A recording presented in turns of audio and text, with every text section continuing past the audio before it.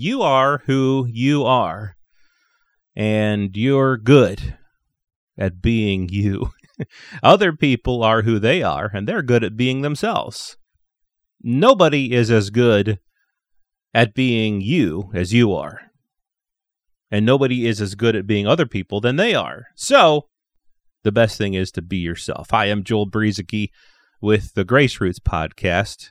You know, the body of Christ has been made perfectly by God. God has placed each member of the body of Christ just exactly where and how he wanted it to be. And he does a good job. You know, there are various parts of the body that are more visible than others, and there are other parts that are barely seen and barely noticeable, but each part makes up the body as a very important part.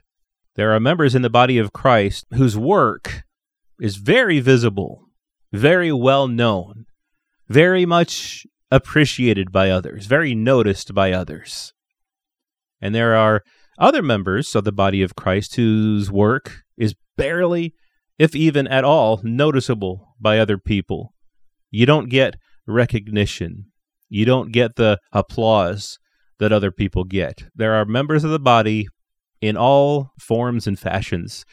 But whether you're highly visible or whether you're barely or at all visible, you are important in the body of Christ. Your applause comes from God, not from people.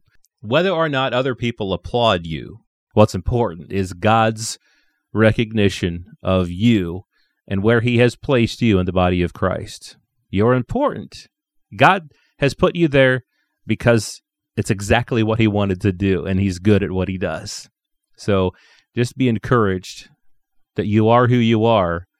You know, Popeye said, "I am what I am, and that's all what I am. I'm Popeye the Sailor Man." Well, that was good. He was good being just who he was meant to be. And of course, with the help of spinach, Popeye could do great things. Now, the Holy Spirit, far from being spinach, well, let's just use that, though.